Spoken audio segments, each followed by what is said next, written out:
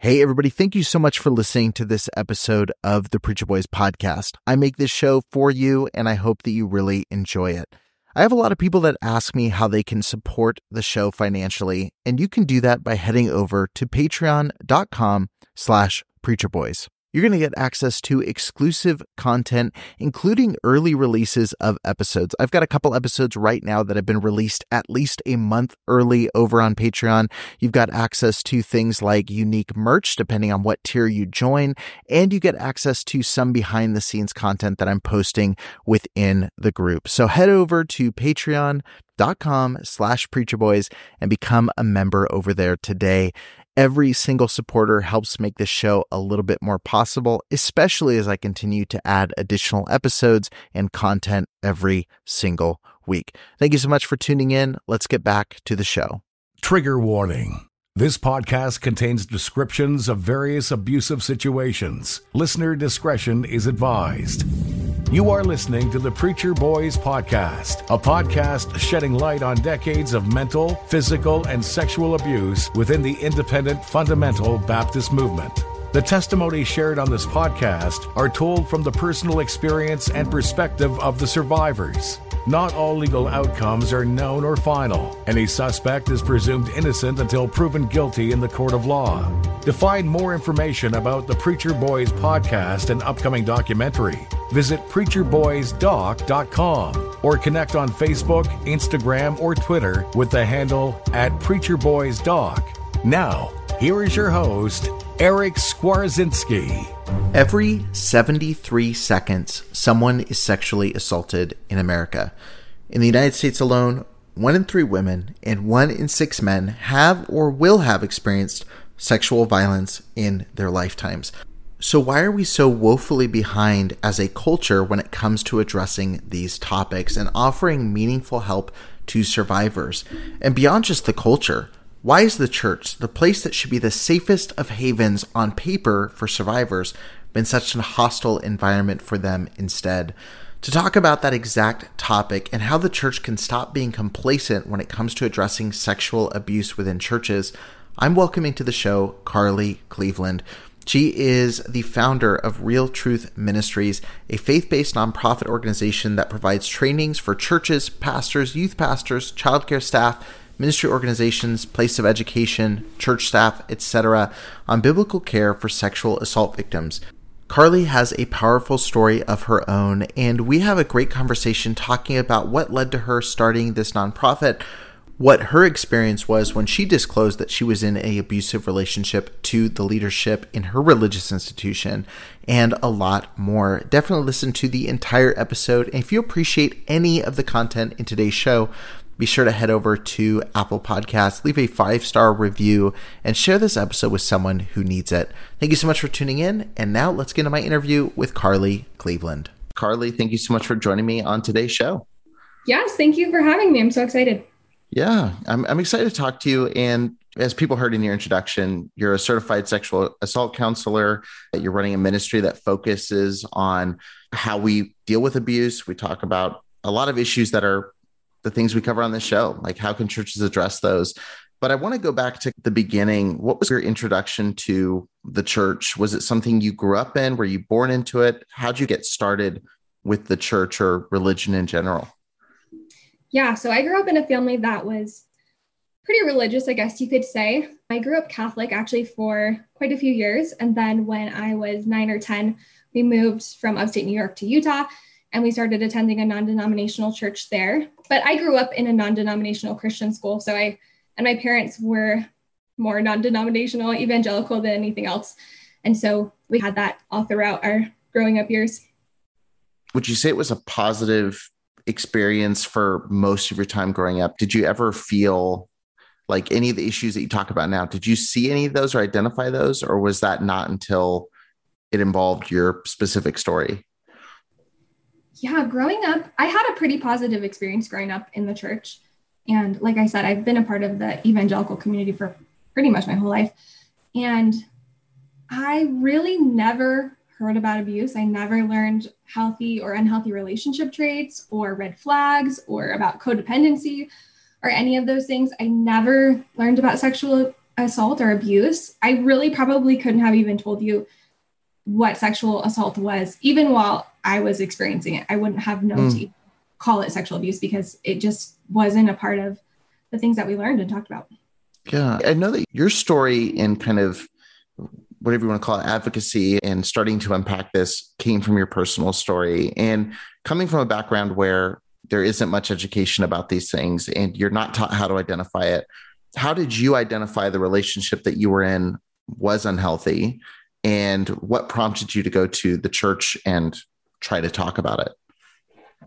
Yeah, so I was 16 when I was in an unhealthy relationship. It started when I was 16, and the unhealthy part didn't really start until I was 17, and the sexual abuse started then. And so it was at first as healthy as a 16-year-old relationship can be, especially within like purity culture and within the church. And you don't call it dating and all of those weird factors. But it was fairly healthy when it started.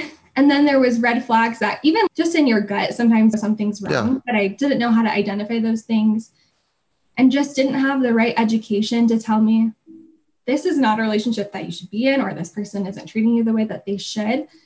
And so that for a long time, I just really didn't know. And it was like this cycle of abuse where somebody hurts you and abuses you and they promise to change and you reset boundaries and they say it's going to be differently. And then it all starts over again. No. And so I just genuinely believed that this was a person that really wanted to do better and they were trying. And for some reason, they just couldn't respect boundaries and they couldn't respect consent. And if I just loved them out of it and just used all these church tools that I had, I could help them, and just didn't really know until after the fact. And it even took a while after that, even after I came forward with the story of abuse and the truth started slowly leaking out. It took a while for me to really understand what had happened and seeing that it's hard to comprehend, especially when you're young. It's hard to see when you really have feelings for someone as well, that you thought it was a relationship and you thought you were helping this person and they were treating you like an object, like a thing to be used. So it's hard to reconcile with after that. What was the response of the leadership? Did you go to the pastors or who was it that you went to, and what was the response? Because when I was reading it, you mentioned that there was this kind of harsh and critical nature to it, which I think, like you mentioned, purity culture, I think within a lot of these circles, that story is shared by dozens, thousands, hundreds of thousands of women who come forward with this stuff. It's shame, guilt. Was that your experience? And what was the verbal response from the church? Yeah, so I was part of an organization and there was a network of leaders. It was a place of education. So there's teachers and people on a board, and then there's also connections with other churches and things like that. So there was a lot of leaders involved. At first, it was very harsh, especially from the female leaders that I spoke to, actually. And it was very much like either people were responding, we believe you, but it was your fault. Like you must have done something to cause this. It's because you dressed this way or you did this thing or whatever. Or it was that we don't believe you because this kind of thing doesn't happen to Christians or doesn't happen on a Christian campus. But by and large, it was which I think a lot of Christian organizations like to do. It was like, we need to get this taken care of as quickly as possible, as quietly as possible. We don't want you to talk about it. We don't want there to be any kind of basically evidence that this has happened. Try to go back to normal as much as you can. And if you can't, then you're out.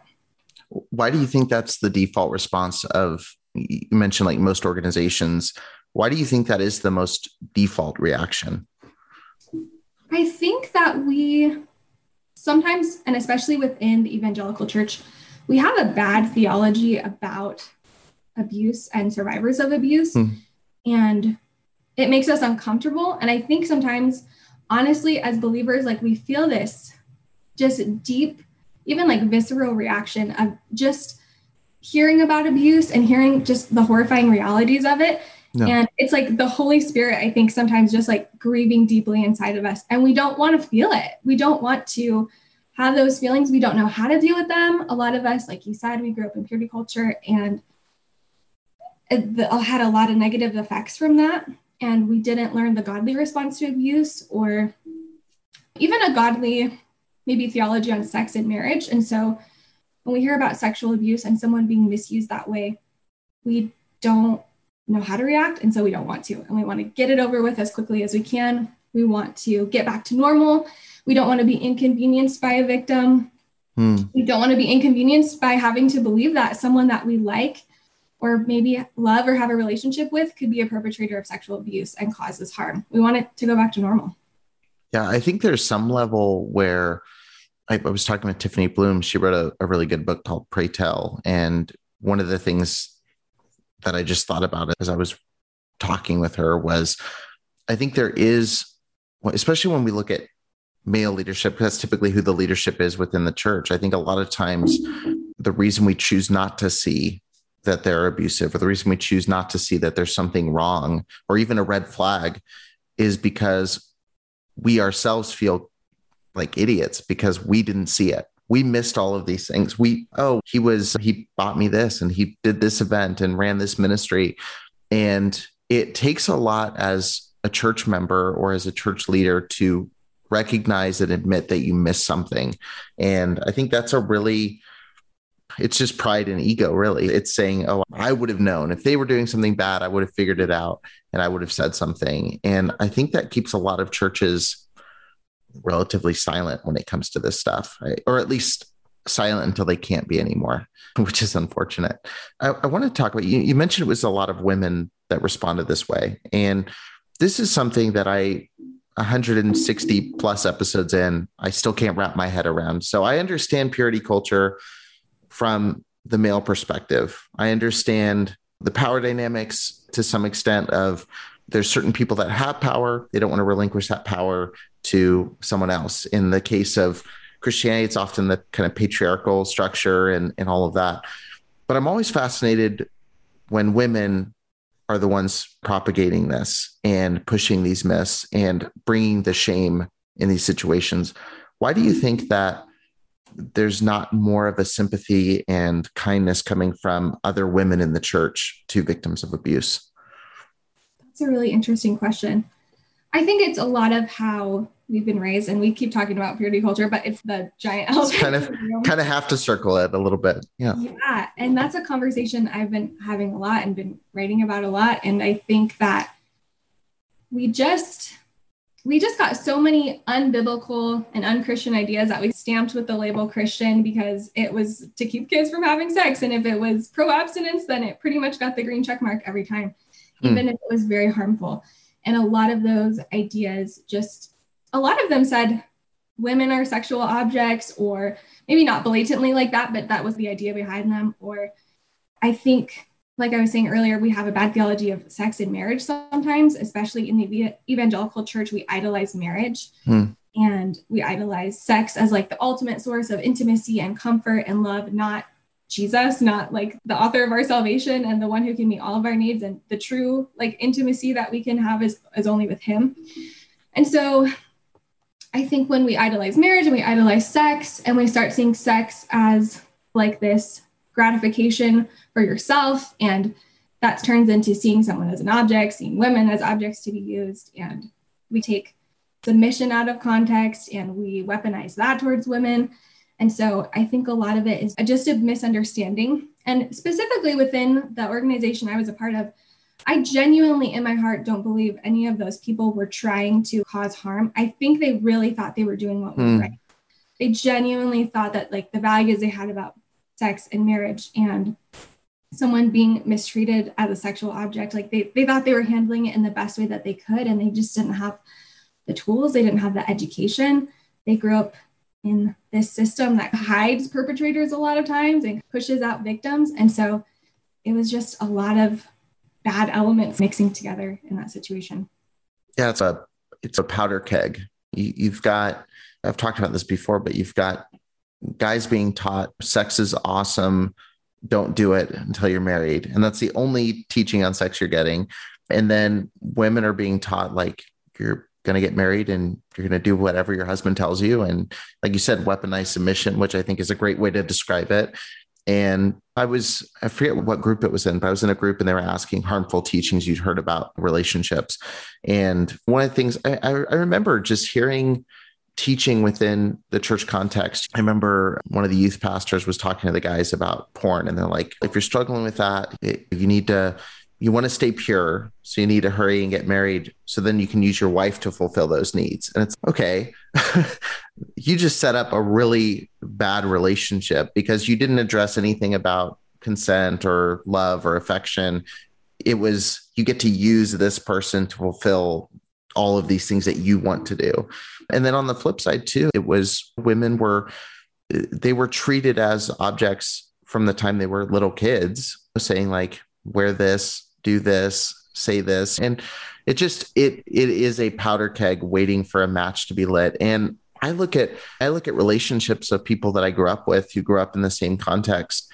And I'm like, all of them that have healthy relationships, I'm like, that is so lucky that you guys grew at the same rate, because you're a recipe for disaster, the way that you're taught growing up. Yeah, it's so interesting. My husband actually grew up we've known each other for a long time, and he grew up in the same environment and with a lot of the same people.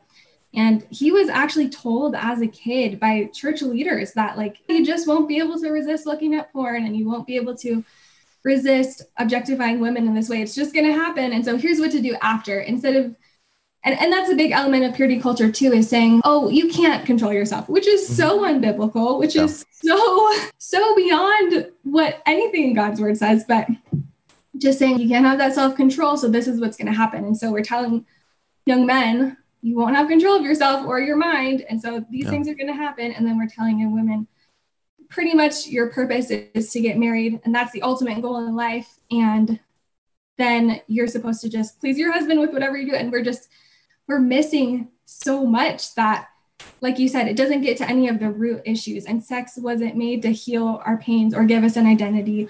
It's the comfort of God that gives us those, like, that can only truly comfort our souls. And he gives us a purpose. And we miss a lot of that. Yeah. Yeah. I'm curious. Obviously, like I mentioned, it takes a long time to identify I'm in an abusive relationship. Going to the church, and did you realize when you first went to them, like their response to me is wrong?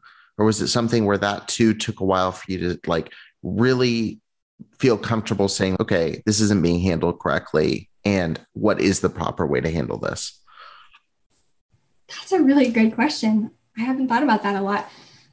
I really didn't know what people were going to say. I really didn't know that this was a thing that people reacted badly to. Like I said, I wouldn't have even known to call it sexual abuse or assault until after the fact, like way after the fact. So I had no idea what the reaction was going to be going into it. And abuse is such a liar, like just to like the essence of who you are as a person. And so it's already telling you like I really genuinely believed this person did this to me because I'm worthless. I'm not pretty. If I was funny and smart and cute, and if I had any value, then he would treat me like a person. Like he wouldn't have done these things to me. And so you're already being told all these lies and believing these things that are not true about yourself and the inherent value you have as a creation of God made in his image. And so I already had that swimming around my head, and then going in, people reacting so badly and saying, "What's your fault? It's because you did this." These things added up, and that's why this happened. And men can't help themselves. This is just what happens. I, for a while, really believed it. I was already setting myself up in my head to believe those things. And it took me a long time hearing other people's stories. This was pre-Me Too movement, so it was pretty far between where I heard stories of people's sexual abuse, especially within the church. That wasn't a thing that was accepted a lot to be vocalized. So as I started hearing more people's stories, and honestly, just like seeing how Jesus actually treated hurting people, that's when I started to realize this is not okay. And this, if it's happening to me, this must be happening to other people as well. Yeah. So tell me a little bit about deciding to start addressing this yourself. Obviously, you started taking the steps to start learning how to counsel sexual abuse victims, starting obviously your ministry now, which we can definitely dive into here because I want people to know about that. What kind of led you to start saying, I'm addressing what's happened to me, but now I can start mobilizing and helping others? What kind of started that, and where did you start? Because I think a lot of times people get really passionate about something and go, I have no idea what to do next. I'm really passionate about this. How do I start being an advocate for other people? Yeah, for me, it took a while. I knew that I wanted out of the gate when I started to realize this is wrong and this must be happening to others as well. That's what kind of like prompted me that I really want to do whatever I can to help make sure this doesn't happen to other people, because I felt like I so just needed and wanted someone to stand up for me and be an advocate for me, because it was like, I'm using my voice, but no one's listening. So I need someone to step in and also advocate and use their voice and act on that as well. I was really fortunate after being in this situation and then also in this faith community that reacted really poorly.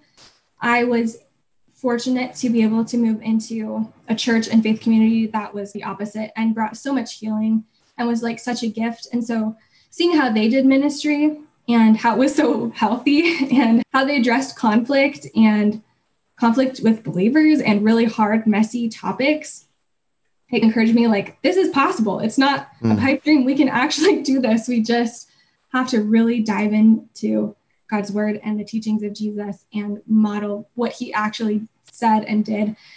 And so it brought me to a place where I just wanted to learn more. I wanted to learn the facts about abuse and the statistics, and there's so much to dive into there. So I spent quite a lot of time there just learning about the basics of it. And I don't even remember how I found it. I think it was just like suggested for me on Facebook. There was this training to become a sexual assault counselor and get your 78C3 certification with the state. So I took it, and it was a week-long training, and there was city prosecutors and police officers and sexual assault nurses and all these people who were sharing their expertise on how do we care for survivors of abuse, and how are we hurting them with the way we're acting now, and how can we do this better? And I was like, the church needs this. This needs to be something that every pastor has, that every, even just believer, someone in a congregation, parents, they need this information. It is so valuable to ministry, especially within a church. So I just started creating a curriculum that was basically that, super concentrated and like a shorter version, but also infused with biblical truth and based on the Bible and how God models for us to teach or to care for victims of sexual assault and abuse.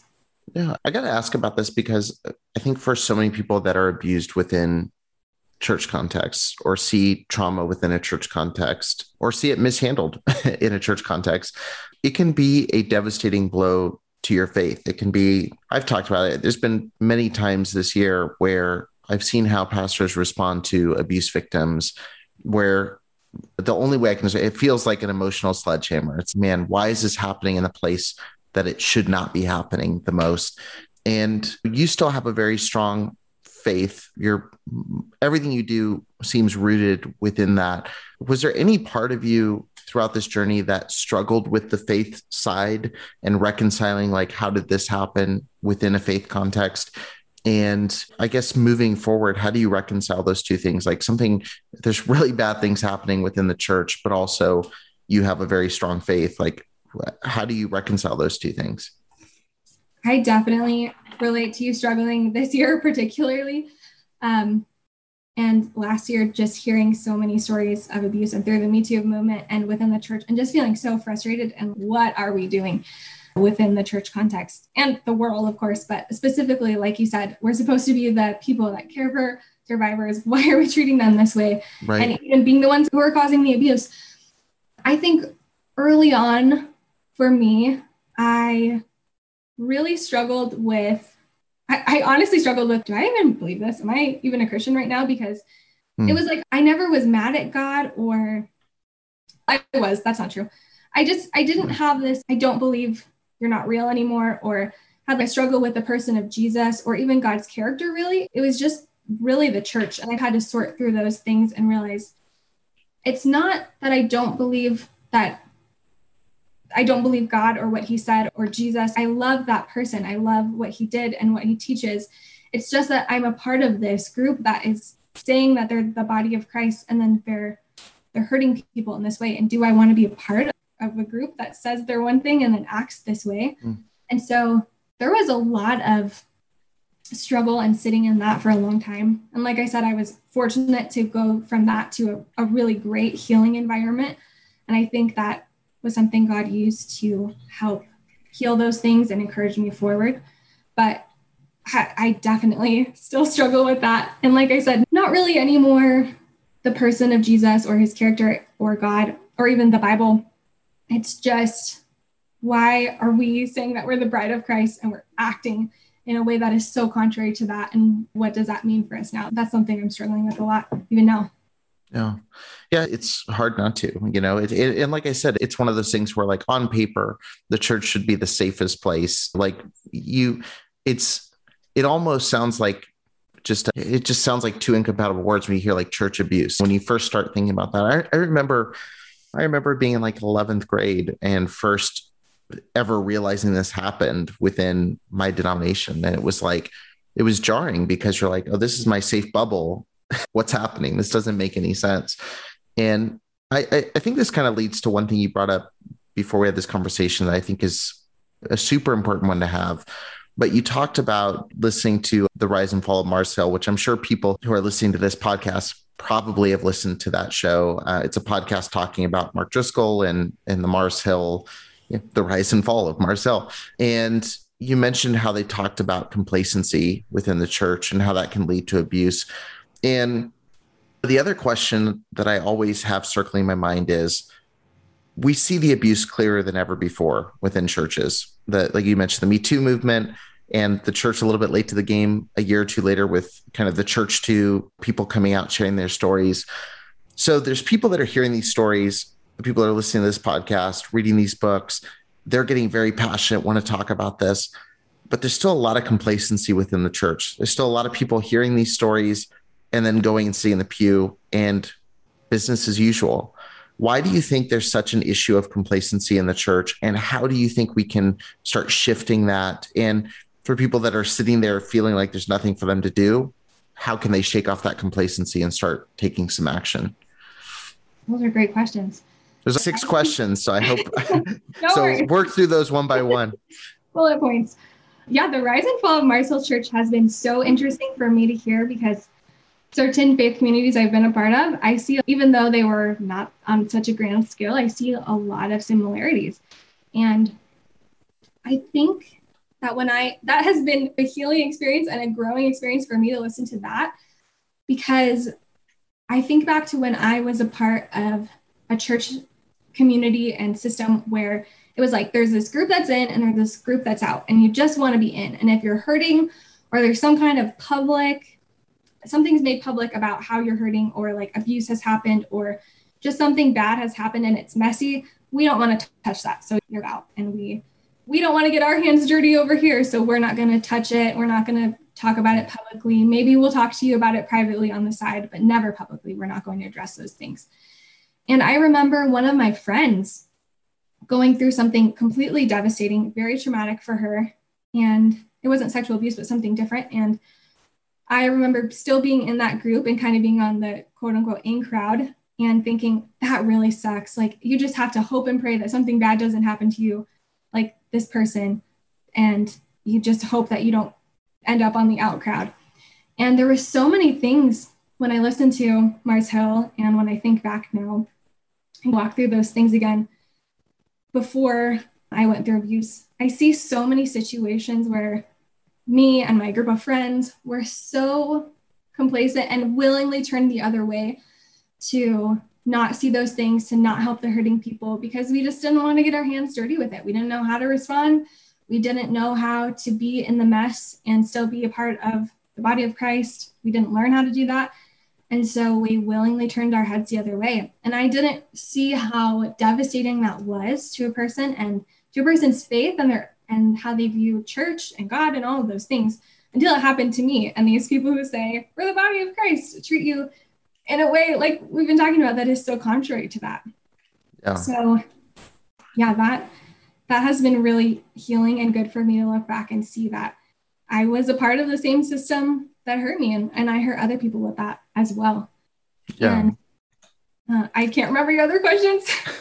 No, for someone who recognizes that, and that was something that was very hard for me, starting to talk about this and starting to think back and really process everything that I grew up in it, and there's good and bad. Like I talk about, I grew up in church, so all of my good memories and bad memories in equal measure come from that place.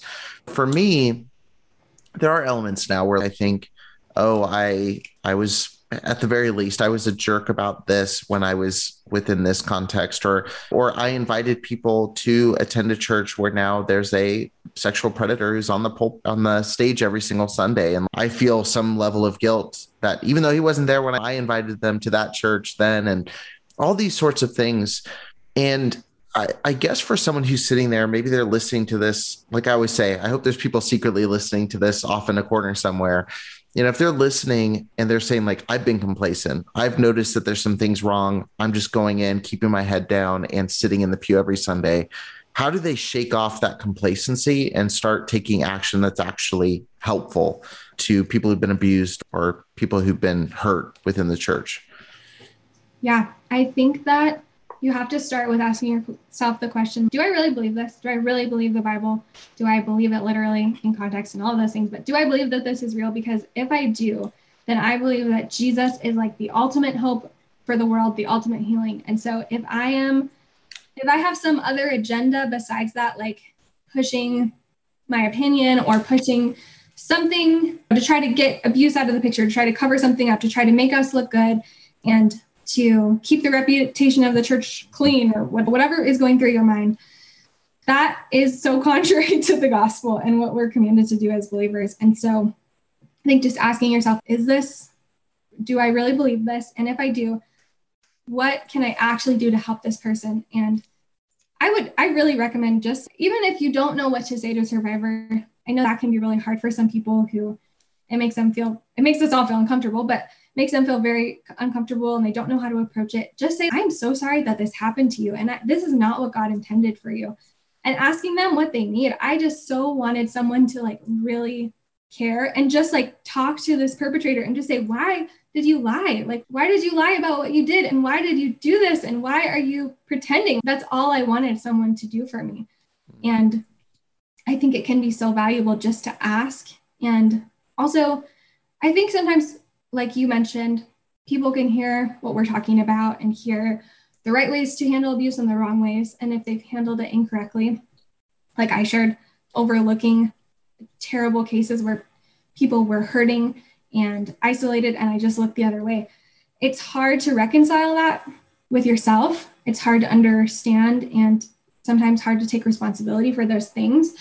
But the reason that I do what I do is because I want to encourage the church that you don't have to stay that way. We can make it better. The only way that we're going to make this better is together. And the people inside of the church have to be the ones who are advocating for change and making these big changes.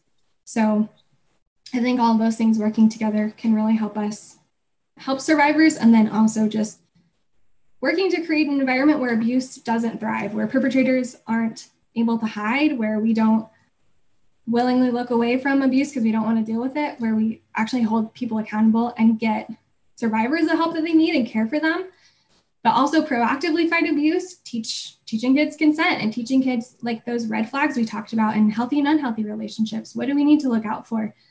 And also just helping to get perpetrators the serious psychological help that they need, because we can't just say, oh, you're forgiven, and we throw you back in and now you're the worship leader. That we're creating a whole nother cycle of abuse again.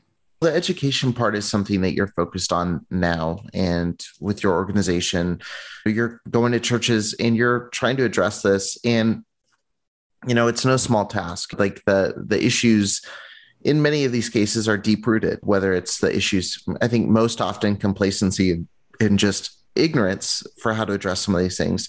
But in other cases, there's organizations that are just truly don't care. But at least it feels like that. It feels like you see places where this happens over and over again. And so when you're going in to try to start this dialogue with the church, when you're going in and trying to sit down in front of a congregation that comes from a myriad of different backgrounds, where are you starting this conversation? And where do you think this begins for a church?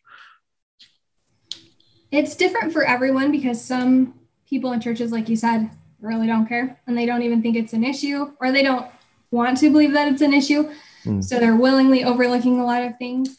But some people they're more in tune to that. There are good pastors and churches out there, I promise, and they genuinely want to learn and they want to create a better system. And then there's some people who are in the middle who know there's something wrong, but maybe it's not a big deal. Maybe we should just learn these different things. And so we start out with just what is sexual abuse and what is rape and sexual assault and those different things, because like I said, I didn't know. I think a lot of people, especially older generations, they really don't even know what it means and what it is. And then we take that and look at statistics and facts, just the scale of the problem and how many people it affects. And it's estimated that 1 in 3 people will experience some kind of contact sexual violence in their lifetime. So we want people to understand that translates into your church, into your pews, into your men's and women's ministries, into your children's ministries.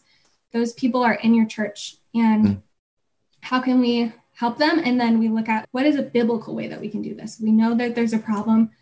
How do we take care of this in a way that is going to stop this culture of abuse, stop facilitating it and hiding it and making it a lot of churches are a place where abuse thrives. And that's why perpetrators specifically go to those places, because they know that people don't want to deal with it and they don't want to believe that there are perpetrators out there. So they find victims there. And so trying to stop that, trying to change the way that we teach kids and teach purity culture and just change the system and use the Bible, but also just use facts and education. Yeah. For somebody who is interested in checking out your information specifically, what's the best place for them to find out more about you, see some of the resources you put together, and see if it would be a good fit to potentially have you share your story within their context? Yeah, so you can go to therealtruthministries.com, or I think that's our Instagram handle as well, The Real Truth Ministries, or mine is Carly Ray Cleveland. And on our website, we try to share a lot of resources that would be helpful for different things that you can do that would help survivors or hurt them, or different resources for parents or parents of kids who have been abused or sexual abuse survivors. And we also have listed the trainings that we offer. We offer sexual assault care trainings, which is for pastors, leaders, even parents or people within a congregation, schools, different things like that. And then we offer more trainings now, like we have a biblical purity curriculum where we try to dismantle all of this nonsense stuff that's not from the Bible and teach kids you can still pursue biblical purity, but you don't need all this biblical purity nonsense that doesn't have to do with God's word, and other things like that, parent and child consent trainings and different things so we can care for victims, but also proactively fight abuse. Right. That's awesome. If you're listening, definitely head to the show notes, check out all the links there. If what Carly said resonated with you, definitely see it would be a good fit. And I know there are good pastors who listen to this show. I know there's a lot of very vocal, antagonistic pastors that like to listen to the show, but I know there's also many who are sitting there going, I'm realizing this is a problem. I don't know where to start addressing it. And I think baseline, just having the conversation is a great first step. It might be super messy. It might not work. It might not work super well in the beginning, but I think beginning the conversation and letting people in your church know, one, if they're abusing others, it's not a place for them, but also just having the conversation is going to let people know who are holding on to this stuff and are affected by this. It gives them a place to be able to speak freely and openly about it. So definitely check out Carly's resources. I've been doing a lot of digging before having her on the show and looking at her stuff, and really appreciate you sharing your story and giving some insight to our audience today. Is there anything else you want to leave with them before we wrap up today's episode? Any words of wisdom or thoughts, or even anything else you want to plug before we wrap up? No, that's great. I just want to thank you and other people who are like you for speaking up about abuse. Especially because there are male victims as well, and we don't want to overlook them, but primarily because most of the victims, especially within the church, are female victims. Oh. It's really helpful, to have people. I have a great pastor, my husband, people like you who are men who speak up about abuse. It's really encouraging that people actually care about us and they care to change this. I just want to encourage others as well to, maybe they don't do what you do or something similar to what I do, but you can still, whatever small contribution you feel you can make, just take that step and make it for someone, because it can make all the difference for a survivor. Amazing. Love it. Thank you for joining me. And definitely, guys, if you're listening, be sure to check out those links in the show notes. Until next time, I will talk to you soon. Sweet. Sweet. Sweet.